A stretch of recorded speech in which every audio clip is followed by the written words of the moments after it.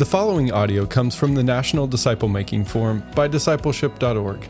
The theme was relationships, and Ken Adams of Impact Ministries led a track called The Making of a Disciple Making Church. Have you signed up for the next National Disciple Making Forum? Every year, disciple makers from across the country and around the world gather together in one place to learn disciple making. Save your seat and register now. You can find a registration link at discipleship.org. At checkout, use promo code PODCAST to get 20% off your tickets. In addition to this podcast, you'll find many other great discipleship resources at discipleship.org as well. Now here's today's track session. So I do count it an incredible privilege to be able to just be part of building God's kingdom, serving in the ministry of making disciples at Crossroads Church. It's really a privilege to be in an environment, a church, where disciple making is the hub of really everything we do. And to really be underneath a lead pastor who beats the disciple-making drum louder, stronger, and more consistent than anyone else. And as long as I've known him, as faithful as he does. And so it's really a great privilege to be able to do that. So a couple things that I do at our church is campus pastor at one of the locations, but I'm the small groups pastor over all of our groups. And what we try to really drive, teach, lead, influence is to have disciple-making small groups. We want all of our small groups being disciple-making small groups. When I stepped into the role, we had, as Ken was saying, small groups can be all over the map. We had all kind of different groups. And we just finally said, you know what? We're all small groups. Let's level the playing field. We're all small groups. We're all doing the same thing. We're all driving this mission. We're all, And so that's a process because not everybody, some people who have been different kind of groups don't necessarily want to morph into that. But for the most part, we have a great unified vision and approach. And so it's really good to be able to be there and be able to do that. So, how many of you were here yesterday in the 2 sessions that we did yesterday? Okay, so it looks like over half the room. So what we've talked about, you heard Ken say a little bit about that, is the first thing was we were just trying to define our target. If we're going to making disciples, we have to know, what it is we're trying to make, right? And then the next thing we talked about was, how do we do that? So we're going to make disciples. What we were saying is that we call them M7 disciples at our church. These 7 characteristics that should be manifested in their life. And so that's our target. So, how are we going to go about that? And so that's what we talked about when it came to the strategy, how we're going to produce that disciple. And now today, we want to talk about the where. Okay, so we know what it is. We know how we're going to go about it. So where are we going to do that at? And so if you were here yesterday, and it's also in your book, if you looked at session 2, there's a picture of something that kind of looks like a funnel in a sense. And that's the strategy. Reach out, plug in, build up, and send out. Today what we're going to do is we're going to dive into that focus and kind of blow up, so to speak, the inside of that strategy. And we're going to focus on the plug in and the build up part of the strategy. And that's what we're talking about is when we talk about environments, where this disciple making takes place. Now, Jesus, he used 2 primary environments for his disciple making. He used a large group and he used a small group, right? So in the large group, that's where Jesus was out teaching the masses and doing his miracles, teaching the crowds, so to speak. And from the crowd, he pulled his 12, and oftentimes he would pull them off to the side and teach them separately. There's just many different examples where Jesus would teach the crowd, say, a parable, and then he would go off with his disciples and he would say, now do you understand what we were just saying? And he'd kind of dive in a little deeper with them. And so he used both environments, but the small group was really the place where the transformation took place in those 12. And so it's very important. The small group environment is a very important environment for transformation to take place. Now, wouldn't you agree with me that we are shaped by the environments that we put ourselves in? For sure. Okay? So for some examples, if you want to If you want to be shaped, keyword, physically, what environment do you put yourself in? The gym, right? Okay, so you're going to go to the gym, you're going to get a trainer maybe, and you're going to work out, get some cardio going, get some resistance training going. You're going to have somebody holding you accountable. They're going to be sharing information and stuff with you, right? So you're going to put yourself in the environment of a gym, right? If you, say, need to get in shape, with maybe some sort of healing or something like that, what kind of environment do you put yourself in? Maybe a hospital, right? Where you're going to get some medicine, you're going to get some doctors and nurses giving you stuff and helping you and so forth. Right? If you want to change or grow socially, what kind of environment do you put yourself in? Well, lots of different kinds, right? I mean, you put yourself in, some people put themselves in good environments and some people put themselves in probably not so good environments, So good and bad places socially where you can meet people and that sort of thing. If you want to grow and expand, if you want to grow in your knowledge, what kind of environment you put yourself in? Academic school. No, YouTube. Yeah. You go to YouTube, right? No, of course. You go to college. You go to school. You go to college. And so we can see, though, we agree, right, that the environment certainly shapes us and leads us to change and transform. And so with that, on your books right there, you have this, the top there, it says Jesus created with Him environments. And it really comes right out of Mark 3:14. And you see here on the screen, Mark 3:14 says that He appointed 12, whom He also named apostles, so that they might be with Him and He might send them out to preach. And so Jesus used with Him environments. And so, there's something we're going to point out here. We'll talk about it at the end as well. You see a process in this passage. You see that Jesus called the 12, and then He was with them, and that He was with them, and that He sent them out. And so I don't know if you can see that or not, but calling, spent time with them, and sent them out. What does Matthew 4:19 say?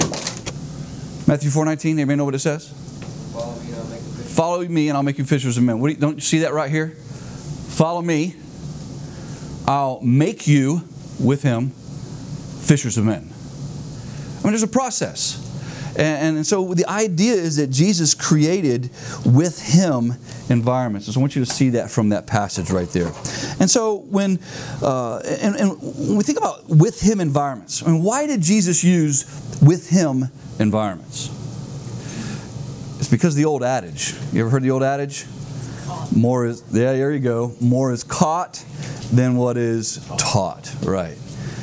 So with Him environments are important for that very reason. I got a personal story on that one.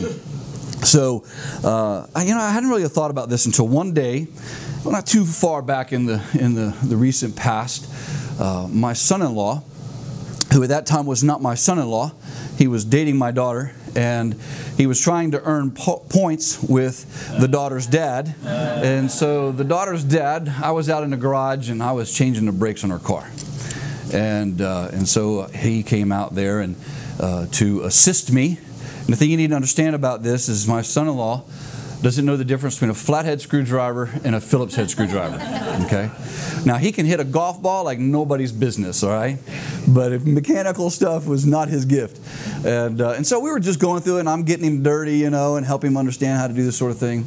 And he just asked me this question. I had never thought about this before. He had asked me this question. He said, man, where did you learn how to do this? I was just kind of stumped. I was like, I don't really know. And I started thinking about it. I can remember going back into my childhood that my dad, he always changed the oil in the cars. He was always out there if something was wrong with him. He was always fixing them and stuff like that. As a young guy, I didn't know what I was doing. But I remember being under the car with my dad, watching him do those things. And you know what? Apparently, some stuff was caught. All right? I honestly don't remember my dad ever saying, okay, Mike, here's step 1 and how to do this, and step 2 and step... I just remember being there, and it just maybe kind of took over. I don't know. But so that's just one example of that where that's true. And I'm sure that each of us could probably go around and tell stories about things that you caught along the way, even spiritually speaking, that's helped you. And so a be with environment is where more is caught than taught. Now, even though you're in a be with environment, and even though that in that be with environment you can experience catching things, doesn't necessarily mean that it's all going to happen by happenstance, okay? All right? So it does require intentionality in the be with environment. And so here's what we would say. We would say a be with environment has 4 components. And so you have this in your booklet there.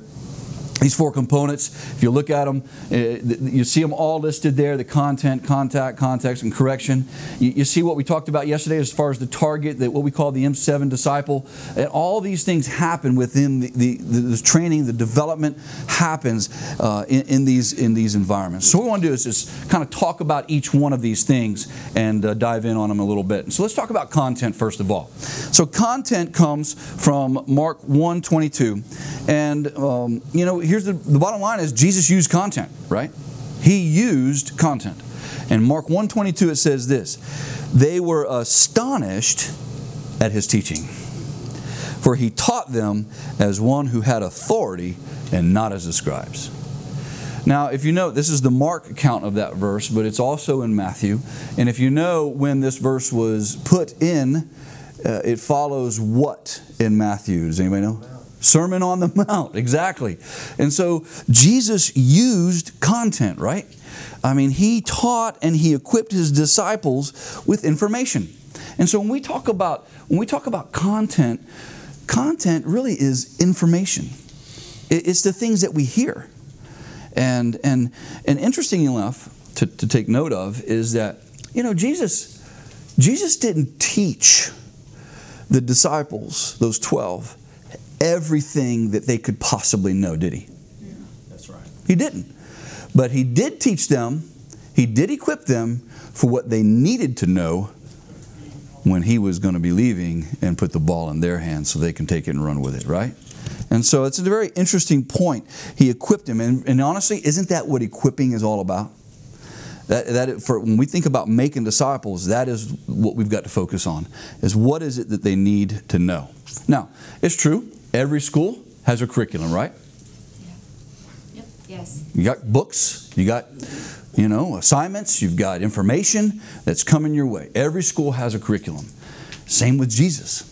In Jesus' school of discipleship, there's curriculum. Now, in the actual classroom of Christ, he was the curriculum, okay? All right, so he didn't have his disciples filling in blanks and going through workbooks and all that kind of thing. But he himself was the curriculum. But for you and me, we live in a day and time where, opportunities and resources are readily available, and a lot of them are really, really good because they're built, based, written, put together, all on the example of Jesus, the life and ministry and methods of Christ, right? And so we can use those things. And so we have that. I wanted to share some of that with you. We have what we call disciple-making essentials. Now, I've said this earlier on, that our pastor, he has been beating the disciple-making drum as long as I've known him. And he's a writer, and we have all kinds of resources that he's put together for our small groups to use to make disciples with. And this is really kind of some of the latest stuff that we put together, or he's put together. And we call it Disciple Making Essentials. This is basically like a little sample pack. And so this is kind of some of the stuff that we use. And I love these things because they have everything a group would need to go through. So let me just give you some ideas. First of all, we have a book called Small Group Essentials. Just simple 4 weeks on laying the tracks down for what kind of group you really need to be and what small group is all about. It drives our philosophy. Here, Pastor Ken said a while ago that we are mission-driven groups, not agenda-driven. Well, this book lays the tracks down for that. And then you got faith essentials. Everybody needs to know what they believe, right? There's not one disciple that does it not need to know why they believe in the virgin birth. Wouldn't you agree? Okay, so I mean, those are key things, right? Faith essentials. This is what it's about. Why do we believe the Bible? Why do we believe about God? What do we believe about man and salvation and these kind of things? Spiritual growth essentials. So this is for those who are just getting going. This is all about spiritual disciplines. You know, how to pray. I mean, are you sure you're saved? Baptism. How to have a quiet time. What does it look like? You know, that kind of thing. And so that's what that's about. We have Bible essentials. This is just Bible survey. The very first time I ever got Bible survey was when I went to Bible college. Now you think about that. You're sitting in a small group environment and you're leading disciples to grow, and when they get done with it, they're understanding how the Bible's put together. That's a value, a huge value. Because we heard even last night, Jim Putman was saying how biblically illiterate people are today. So it's very true. Church essentials, another one. What's the church? What is it all about? Life essentials. Why are you here? What's your purpose? Discipleship essentials. This right here walks you through every single one of those M's and helps explain, the things that need to be taking place in your life. Ministry essentials. Don't you know that you're gifted, you're wired for a particular aspect of ministry and that God wants to use you to build His kingdom? That's what this is about. And so these are just what we call Bible-making essentials. This is the curriculum that we use. Now, I love these because here's what they have. This is not a shameless plug or commercial for our products, okay? This is just an idea for you to understand content. But I love these because, here's what they have. They have a lesson, and the lessons are very simplistic and brief, but they're very thorough. And then you have daily readings in the sidebar. Passages that kind of go along to reinforce the lesson and so forth. And so when I'm taking one of my groups through Faith Essentials right now, and one of the things that I love to do is I love to get together. Like we meet on Thursday mornings with this men's group, and I'll tell them. I'll say don't read Thursday's reading. Okay, we're going to read it as a group when we come together. Because it's got a little Acts acrostic, attitude to change, command to obey, truth to believe, sin to confess. And so the idea is you read the passage, you're like, okay, what jumped out to you? Was there an attitude to change? Was there a command to believe? Was there a command to obey, a truth to believe? Was there sin to confess? And you just really get to dive right into Scriptures right there, right? And so we really spend a lot of time diving or working through those passages and what God's saying to them. That's a very valuable thing. And then at the end of each chapter, it's got a discussion guide. I mean, it's just very easy to use. It's simplistic. The people love it. And so every school has a curriculum. And so it's all, related to content. But we have to be intentional with this content. You know why? Check this out. Do you know that the average person watches 5 hours of television a day? A day. The average person invests 3.5 hours on their phone or their device a day. Now, if that's one and the same person, that's almost 8 hours, okay? If it's two separate people, which let's land there because that's where kind of hope is, right? Right? If it's two separate people, then even still, think about it. What if they come to church every single week? And let's not even take the whole service, because I don't know about y'all, but we have people that are on crossroads time and they usually miss the first couple of songs, right? And so let's just take the sermon, the message, and let's say it's 30 to 45 minutes, right? Teaching time. And then let's say they are in a small group that's disciple making and that they're getting content and they're meeting every week. I mean, what is that? Let's just say an hour, okay? Maybe 90 minutes. All right, put that together. So maybe 2 hours, maybe two and a half hours, compared to, if it's one and the same, compared to almost 8 hours versus, or the other 5 hours. You see what I'm saying? We've got to be intentional with our content because of what we're up against. If they're and this is assuming that people are there every weekend and they're in their disciple making small group every week, right? Does anybody have that as their current reality? Yeah, probably not. And so that's what we're up against, guys. And we think about that. I mean, which way does the scale tip? And why do we have biblically illiterate Christians in our church? Why is it that we have the most knowledge available to all of mankind in most any kind of format that you could imagine, yet still people don't know the things that they need to know? Not everything they could know, but the things that they need to know, right? So content, very important. Let's talk about contact. Contact is really speaking to some of the other time that Jesus spent with His disciples. So not all the time Jesus spent with His disciples was teaching time. In fact, I found this image. It came through my email. I thought it was really good. I'll share it with you. Not all the time that Jesus had with His disciples was teaching time. This is a great little image, I think, because if you can't see it, I'll just describe it to you. Jesus is here. He's got the 12. They're all dressed like biblical characters. They're all sitting in school desks. And He's up here, and He's got a little easel, and He's teaching them, And then, the ad says, Jesus didn't make disciples this way, why do we? And of course, it's an ad for curriculum, of course. But I just thought it was good because what it reveals is that it's not just content. That's right. It's not just a content download.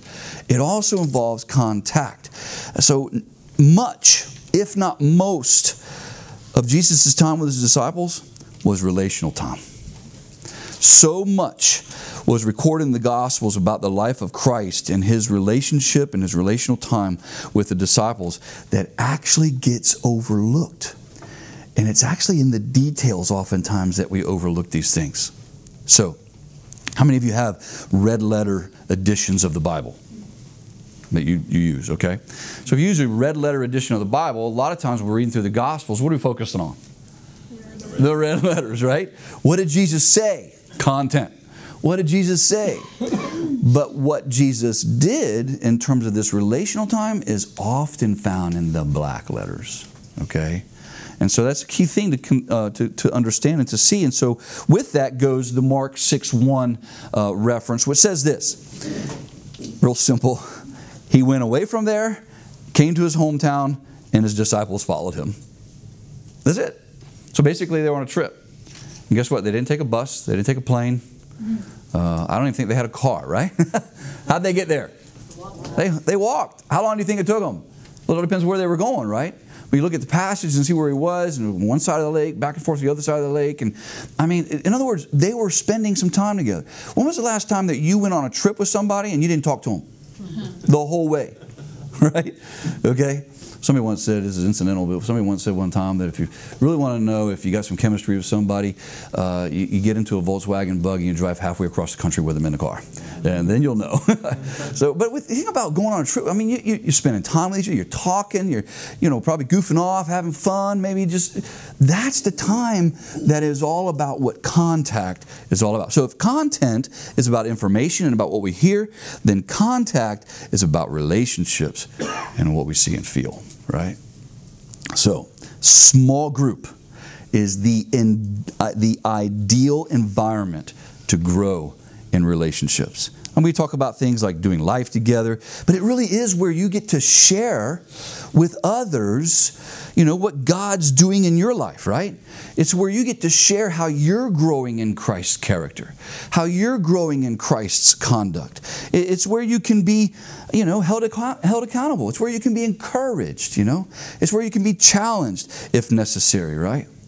And so, here's how that looks in my group. So, one of the things that my wife and I like to do, and we lead a couples small group together, and I lead a men's group small group on another day of the week. And one of the things that we like to do as couples is we like to take other couples with us to lunch on Sundays after church.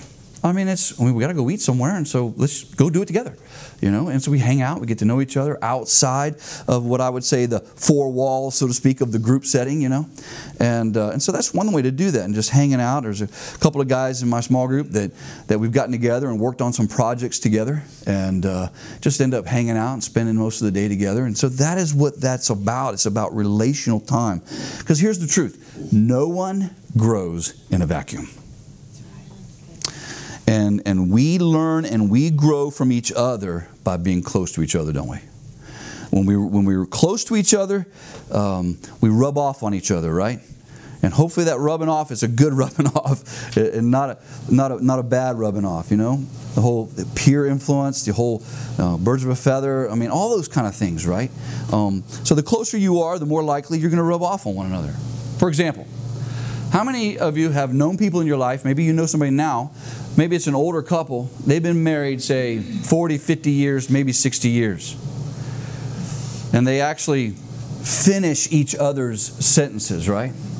It's almost like they can, say what each other's even thinking, right? So much to the degree that they actually almost begin to what? Look like each other, right? Okay? So some people have that same thing going on with their pets. Okay? They hang out with their pets and spend so much time with them that oftentimes, it was really bad, they start looking like their dog, all right? Check that out right there. Is that not amazing or what? All right, we'll move on, okay? So honestly, though, I mean, and there's some people in my group, I'm just going to be honest with you, there's some people in my group, I don't want to look like them. So that's just the truth. But here's the deal. Growing in character and conduct of Christ does not happen without other people. It does not. I loved what Jim Putman said last night about how Satan looks for isolation to do his work. And that's a key thing. And so think about it. So, we're supposed to grow in the character of Christ. What's the character of Christ? We talked about it yesterday. Let's just take the fruit of the Spirit. What's the fruit of the Spirit? Love, joy, peace, patience, right? So think about those things. So if you need to grow in love, how does God teach you love through others? He doesn't give you a bunch of people around you that are easy to love, does He? He puts unlovables in your path, doesn't He, right? So if He wants to teach you joy, what does He give you? He gives you a bunch of negative Neds and a bunch of negative Nancys, doesn't He? Right? Okay? So if He wants to teach you some peace, what does He do? He's going to put you around people that are chaotic and almost like ADHD type people, right? And you're going to be like losing your mind. If He wants to teach you patience, what does He give you? A spouse, okay? So, the truth of the matter is, we don't grow in a vacuum. We don't grow without other people rubbing against us. Amen? So true. Yeah, so contact. So let's talk about context. So context, man, this is a good one. I'm going to give you a couple verses on this. We're going to look at Mark 2:15 in just a second. I'm going to give you another one. Mark 1:29 is another one. I'll just read it to you, write it down. It says this, and immediately he left the synagogue and entered the house of Simon and Andrew with James and John. So if we were reading this context, what we would find is that Jesus is going, this is the story where He goes and He heals Peter and Andrew's mom. She was sick. And if you remember the story by chance, it's the story where He healed her, and then it says that she got up and went and served them, right? And so I'm just thinking, okay, Jesus going in there, and He could have gone by Himself, right? He could have went by Himself, could have went with the two sons, but He also took James and John. Right, that's interesting, because here's what Jesus did. He pulled from the crowd His 12, and then out of the 12, He pulled His 3, the ones He really wanted to focus on to develop as leaders. And who were those 3? Peter, James, and John. They're right here. He gave those guys ministry opportunities or different learnings, different teachings that He didn't give the rest. Because He knew, who do you find in the early chapters of Acts? Peter, James. Yeah, exactly. And so, very, very important. Let's go to Mark 2:15. Mark 2:15 says this. In fact, I want to read this one from the text because I want to get a little context here. Mark 2:15 says, and as He reclined with them at the table in His house, many tax collectors and sinners were reclining with Jesus and His disciples, for there were many who followed Him. All right, now this is in the context of when He calls Levi or Matthew. And it says that He then goes to Matthew's house. And this is where verse 15 comes in. He was reclining at the table in Levi's house. Many tax collectors and sinners were eating. Jesus' disciples. There were many who were following Him. It goes on and it says, when the scribes who were Pharisees saw that He was eating with sinners and tax collectors, they asked His disciples, why does He eat with tax collectors and sinners? When Jesus heard this, He told them, it's not those who are well who need a doctor, but those who are sick. I didn't come to call the righteous, but what? Sinners.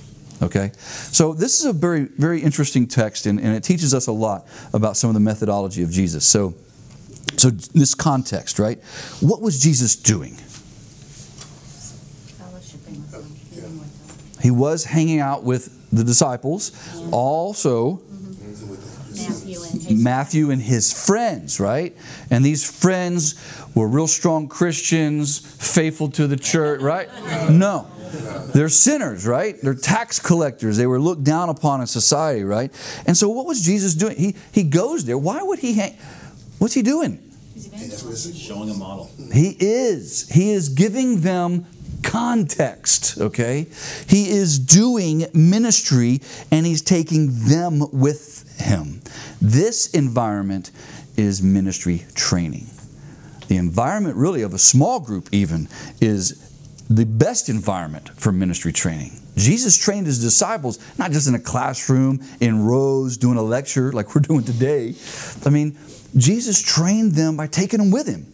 And he took them into different environments to let them experience different things. He was training them to do what he did. And what he did is everything that y'all were saying that was going on here in this text. So one of the things that he was training them in is evangelism, right? He was showing them how to do relational evangelism. You don't do relational evangelism by being insulated from the world. Right, good. Okay? You do relational evangelism by getting up close next to people, okay? You know, and it's important because Jesus was there as the influencer, not the influencee. Like sometimes we always want to knee-jerk react and say, no, we can't hang out with these people because they're going to cause it. And we already said it, Mike. I mean, you know, you hang around with people, things rub off on you. Yeah, they do. But Jesus was there as the influencer, not the influencee, right? And so we got to realize that this is the mission. And it's evangelism training. And he was training them how to be the friend of sinners. And we were just talking about this the other day in our staff meeting. And Pastor Ken brought it out. I thought it was great. In fact, I told him, I said, I've never seen that before. There's another thing that Jesus taught the disciples here in this passage. So the religious types, the church folks came up and said, what? And who did they talk to? Did they ask Jesus? Who did they ask? They asked the disciples.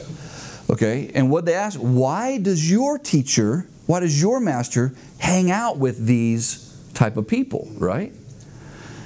So what did the disciples say? Same thing you just did, okay? They didn't say anything. Jesus heard them, it says, and then what did Jesus say? He told them. He said, it's not the sick. I mean, it's not the well who need the doctor. It's the sick. I'm here for them. And so the point is, here's the lesson. The lesson he's teaching them is how to handle criticism. Isn't that good? I'd never seen that before. I thought it was really good. So he's in a ministry context and being criticized by the church guys, and he's teaching them how to handle that. And he displayed his godly character to them. Like he could have went off on those guys, but he didn't. He just taught them a lesson at the same time modeling for his disciples the way that they should be teaching those kinds of lessons. So obviously brilliant methods and incredible opportunities for Jesus to teach in the context. So when we think about this, you know, when we're discipling people, I mean, how do you learn to fish for men? Basically, it's the same way you learn how to fish for fish. Right. You got to go fishing. Okay, you have to go fishing, and so where content is about information, it's about what we hear, and contact is about relationships, what we see and feel. Context is about application and about what we do. So I appreciate the question. We're going to do some Q&A at the end. Here's my promise to you. I'll answer your question first. Okay, so let's do that. So let me get through these other two, and then we'll come right back to that. So context is about application. So here's the deal. Wouldn't you agree with me that we as a church are way too heavy on information and way too light on application? Yes. Because we all would agree, maybe we've even all said this before, that we all are probably way too educated. We're educated way beyond our obedience, right? Every single one of us. So application is the reason. Application is the reason for information. That is the deal. It is the reason. Here's another thing. Jesus just didn't sit around and do Bible studies all the time. He just wasn't always sitting around doing the latest, greatest study from Lifeway. Okay? Is it okay for me to say that? Yes. Yes. It's not a slam. I'm just saying that what we want to do is just say, what's the latest and greatest thing that's out there? That's right. Okay, what's the most current thing? No, he just didn't sit around and do that. What he did is he took them out and he taught them how to apply what they had been learning. He gave them actual ministry experiences. Okay, here's another example. If you're going to learn how to water ski, how do you do that? Watching YouTube? I mean, you might could, right? Like you might could watch YouTube and learn some things, but eventually what do you got to do? You got to get in the water. You got to keep the skis above the water, put the rope in between, learn how to lean back. You got to do all, I mean, you're not going to learn it if you don't do it, right? And so some things you just have to learn by doing, okay? So, here's a story for that. In my experience, very first time I ever learned how to share my faith. I was a teenager and I went to our church's Tuesday night visitation. That's what we had. Anybody ever have something like that in your past? Okay, so we went, students were going out, and so we showed up, we paired up with some older, more experienced guys, and we went out. And so I was paired up with this guy named Kevin, and so we had 2 visits to make. And so we get there, and we're talking on the way, and he's asking me all these questions about whether I've shared my faith before and all these types of things. Never have. And so he knocks on the door, and so basically he models for me in the most perfect way how to do it. And the person just bowed their head right there on their doorstep, gave their heart and life to Jesus. It was amazing, right? We leave. We're on our way to our next visit. We're talking about the next visit. He's debriefing me in the car as we're going, you know. Remember, I'm like a 15-year-old kid. And we get to the next house, and he says, oh, by the way, this one's yours. And he knocked on the door.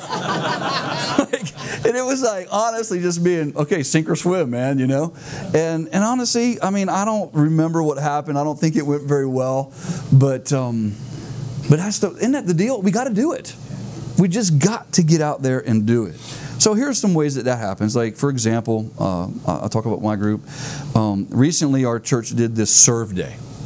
And so I took my group. I really wanted my group to participate because we just started getting a little too comfy in the so-called 4 walls of our circle, right?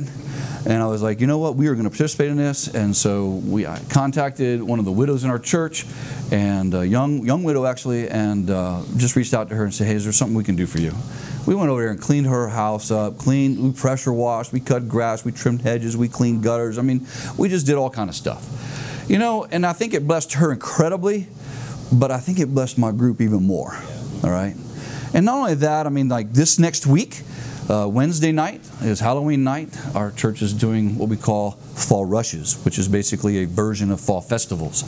So instead of we say, y'all come to us in our campus, you know what we're doing? We're doing mini fall festivals in people's front yards in the neighborhood. And so like my small group has adopted a certain neighborhood, and we're going to go there. We're going to put a jump house up. We're going to cook hot dogs, marshmallows, hot chocolate. We're going to give out. We got this huge galvanized, but things going to be full of candy, man. We're going to be getting, and what's the whole point? The whole point is we're going to get those kids to stop long enough, the parents to stop long enough to eat a hot dog, let the kids jump, roast a marshmallow, whatever, long enough so we can just have one relational contact where we can say, come and see. So it's a reach out event, but it's also a way for our group to get outside and do ministry context. You see that? And so it's all about context. So, context. Let's talk about the last one, and that's correction. Correction is Mark 9:33-35. And they came to Capernaum, and when he was in the house, he asked them, what were you discussing on the way? But they kept silent, for on the way they had argued with one another about who was the greatest. He sat down and called the 12, and he said to them, if anyone would be first, he must be last of all and servant of all. All right, so we know the story, right? So correction. It's needed when you make disciples. And we have to be careful that we don't point the finger at these 12, all right? Because we're not a lot different from these 12.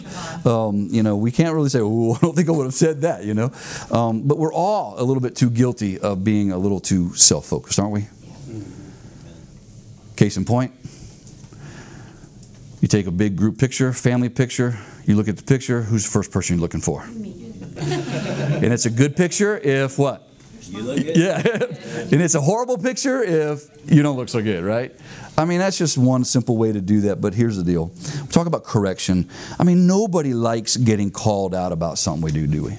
Nobody. But it's often necessary for our growth. In fact, being called out should lead to us growing up. Very simple. Without correction, we will not grow. We must be confronted with truth in those teachable moments. Isn't that what 2 Timothy 3:16, 17 says? 2 Timothy 3:16 says that all Scripture is God-breathed or inspired, right? And it's profitable for four things. Rebuke. What's the second one? Correction, right? Correction. And ultimately, verse 17 tells us that it is so that the man of God may be complete, equipped for every good work. So we don't like to be corrected, and oftentimes we don't even like to be the one that's actually doing the correcting, right? But we have to do that if we're going to make disciples. Another story, another example. So I had a guy in my men's group who we started talking one morning, catching up a little bit, and he was saying things like how they hadn't actually been to church in a while. And we were talking about, hey, we hadn't seen you, where you at? And he said, yeah, well, we do our services on Facebook Live, and he said, we just kind of stay home and watch it on Facebook Live. This guy was not only in my small group, he was also in my leadership group. I said, man, you can't do that. I mean, I got him later. I didn't do it right there in front of everybody. I felt like it, I'd be honest with you. But I said, man, you can't do that. Don't you remember what Hebrews 10:25 says? To not forsake the assembling of yourselves together with the body. You got to be there, man. And I understand if you get sick or something like that's going on, but you got to come. And so, that's just the way that may look. And so we got to realize that, hey, disciple making is messy, isn't it? Heard somebody once say one time that catching fish is fun, but cleaning them stinks. And so when we're fishing for men and we're making disciples, it cannot be done without getting a little stink on you. And that's the truth. Correction is about transformation. It's about being changed. It's about becoming something. Specifically, a fully trained disciple is what we're trying to train up and develop. And so for that, we need these three things. We need the Spirit of God, we need the Word of God, and we need the people of God. So let's finish up with where we started. We started in Mark 3:14. And in Mark 3:14, it said, and he appointed 12, whom he named apostles, so that it might be with him, they might send them out to preach. So that was kind of like the beginning, right? I mean, he set them up as apostles, right? And then later on, in Acts 4:13, this is what we read. Now, when they saw the boldness of Peter and John and perceived that they were uneducated common men, they were astonished and recognized that they had what? Been what? Been with. Been with. So another with him type thing. Jesus used a be with environment to transform the men who would be used by God to do what? Change the world. Literally. So, we just need to do the same thing. Content, contact, context, and correction. All right? So good. Very good. So, questions. So your question was earlier, do we, all our small groups, do those four things? Did I understand that question correctly? So when we're talking about going through the essentials, if we call it an essentials group, they're going through this material, which should take, say, 12 to 18 months, depending on how diligent you are. You can finish that group up and be on your way and start a new group. And those individuals in your group can go start a new group. As far as all of our groups, we have about 137 groups. So are they all doing this? Probably not. But it is the mantra that we hold up. And we tell them all the time, this is what we're all about. We want to be disciple-making small groups. These are the things we want you to do. These are the things we want you to be about. And we just push and push and push that, and encourage that as best we can. Our coaching structure helps drive it as well. So our intention is that all of our groups are driving content, contact, correction, and context, all four. So, but yeah, we have a multiplication model that we want them to multiply when they're done. And some can stay, but we want to launch some as well. So, does that answer your question? Good. All right. Any other questions? So, the way it would work, making disciples, you assemble your group. You say, we're going to go through this essentials material. And, of course, you're going to use not just content, you're going to use the other three, right? And you're going to drive that for that entire time that you're working with them. And here's what we tell our groups. We say, or our leaders, we say, grow groups, grow people, grow leaders, so you can do what? Grow more groups. And so as you grow the group, you assemble a group of, say, 8 to 10, 10 to 12 people. Now you want to see those people take steps to become the M7 disciple. In that process, there's going to be some, just like it would be true in this room, there's going to be some that are going to rise to the surface, right? They're going to become your potential leaders. And so you're going to discover that as you go. Who are those? And that's really kind of getting into what Ken's going to talk about in the next breakout in terms of what we take our people through. We would say, okay, so if I got a group, 4 or 5 guys, and say 2 of them are potential leaders, and I start discovering that about halfway through that process, realizing kind of where they are spiritually, then I might want to invite them to go do some leadership training with me, and we're going to meet separate from that time. And this is just a 9-session. Could take 9 months. Some guys do it 9 weeks. But anyway, Ken will talk more about that in the next session of the leadership development part. So it's in that process, and you're still working the whole essentials process, 12, 18 months, whatever it takes. And then when you're done, you launch out. So the question is, to explain more about our coaching structure, we developed a coaching structure a couple years back where we realized that if our small group leaders we're going to get the outcomes that we're trying to lead and influence our leaders to give, then we're going to need coaches. And so we invited many people to be coaches. And what we do and how we flesh that out at our environment is we have a once-a-month leadership community. And part of that leadership community night is for them to sit in their coaching groups, and we basically ask them very simple questions like, it's a monitoring of health of the leader, and because our belief is that healthy leaders lead healthy groups, and so we want to make sure that, okay, how are you doing? How's your walk? How's everything in your life? How your gauges, so to speak. And then tell us how your group is going. So if it's either a group or a team, say ministry team leaders, so it's like, how's your group doing? How's your team doing? Tell us what's going on there. Who do you see rising to the surface? Who's new? How are people taking steps? It's just evaluative and encouraging. And, when you're in a group of 4 or 5 other leaders being coached, then, you learn from each other. It's a great learning environment, encouraging environment. So that's kind of what it looks like. It's a monthly? It is monthly. Usually the first Monday of every month. I saw a hand back here. Yeah. So we could definitely hook you up with our generation guys, our high school guys and middle school guys, and let you learn a little bit from them directly. We can give you their information. But basically, we have a large group, small group philosophy that exists in every single area of our church. And specifically, our high school pastor has just recently shifted where they had some middle-sized groups to where now he's driving small groups in kind of a big way. And it's taken off in a huge way. So they're doing a lot of the same things and just applying it, obviously, to that age category. Yeah, thank you. Yeah. So I saw a hand back here. So the question's about our size of groups and congregation. We are a multi-site. We have 3 locations, and one is our main campus, and the other 2 we kind of do a video type site, and all together we're right around that 2,000 threshold in terms of attendance. So it ranges anywhere, how it is. It ranges anywhere from probably 1,700 to 2,000 on an average weekly attendance. If you measured the number of individual units probably over, say, a 6 to 8 week period of time, it's going to be a lot larger number. But if you just took average weekly attendance, it's in that range. What's the average size of your small group? So what we say, we clarify the win for the small group leader, and we say, here's how you know you won when you grow a group. You've got a consistent average of 8 to 10. So obviously that means you got to have a little bit more to have that consistent average. So honestly, we're all over the place with that. We have groups that are 4 and 5 in size, and we've got groups that are 24 and 5 in size. So it's more like a medium-sized group there. So the question is, how does Sunday and Wednesday activities contribute to our model? We kind of work within it's all about rhythm of life, right? It's how do people live in their rhythms. And so we have Sunday morning groups We have Sunday groups and Sunday night groups. We have on-campus groups, off-campus groups. Our largest portion of on-campus groups meet on Wednesday nights at two of our campuses.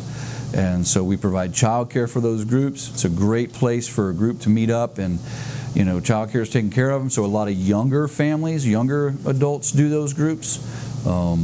So it works really well for us.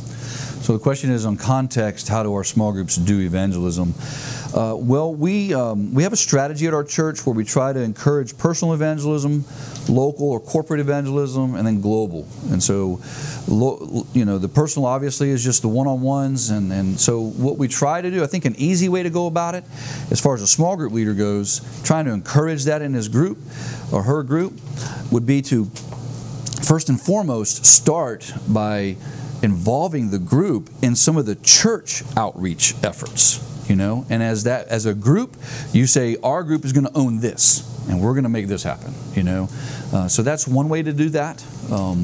I think another thing to do is, there are many small groups that just go out and do service projects as a group, and the options are wide open there. You can do some sort of servant evangelism type stuff, passing out water bottles or Cokes, or visiting hospitals or nursing homes, or it's just, you can go to servantevangelism.com and figure that out. But those are some ways that we could do that. And of course, obviously, I would also say for the global part of it is to, as a small group leader, to encourage the people in the group to go on a mission trip. Because I don't know if y'all have experienced this or not, but every time I've gone on a mission trip, my spiritual life has gone to a whole nother level. And so I always try to encourage that. So, we try to do a lot. The question is, how intentional are we with getting people in groups, and how do we do that? There's really a whole process to that. Probably a longer explanation that what we might have time for right now. I'd be glad to talk with you afterwards if you'd like. We try to do a lot of different things. We just implemented a whole new structure that it offers us pretty much almost a monthly, what we call connections, next step of connections, which is really all about getting them into a small group. So it's almost every month we have an opportunity to plug people into groups and start in their groups. So that's just one way. We have a lot of different ways to do that. You've been listening to the Disciple Makers podcast. Have you signed up for the next National Disciple Making Forum? Every year, disciple makers from across the country and around the world gather together in one place to learn disciple making. Save your seat and register now. You can find a registration link at discipleship.org. At checkout, use promo code PODCAST to get 20% off your tickets. In addition to this podcast, you'll find many other great discipleship resources at discipleship.org as well. May the Lord bless you as you seek to grow as a disciple maker.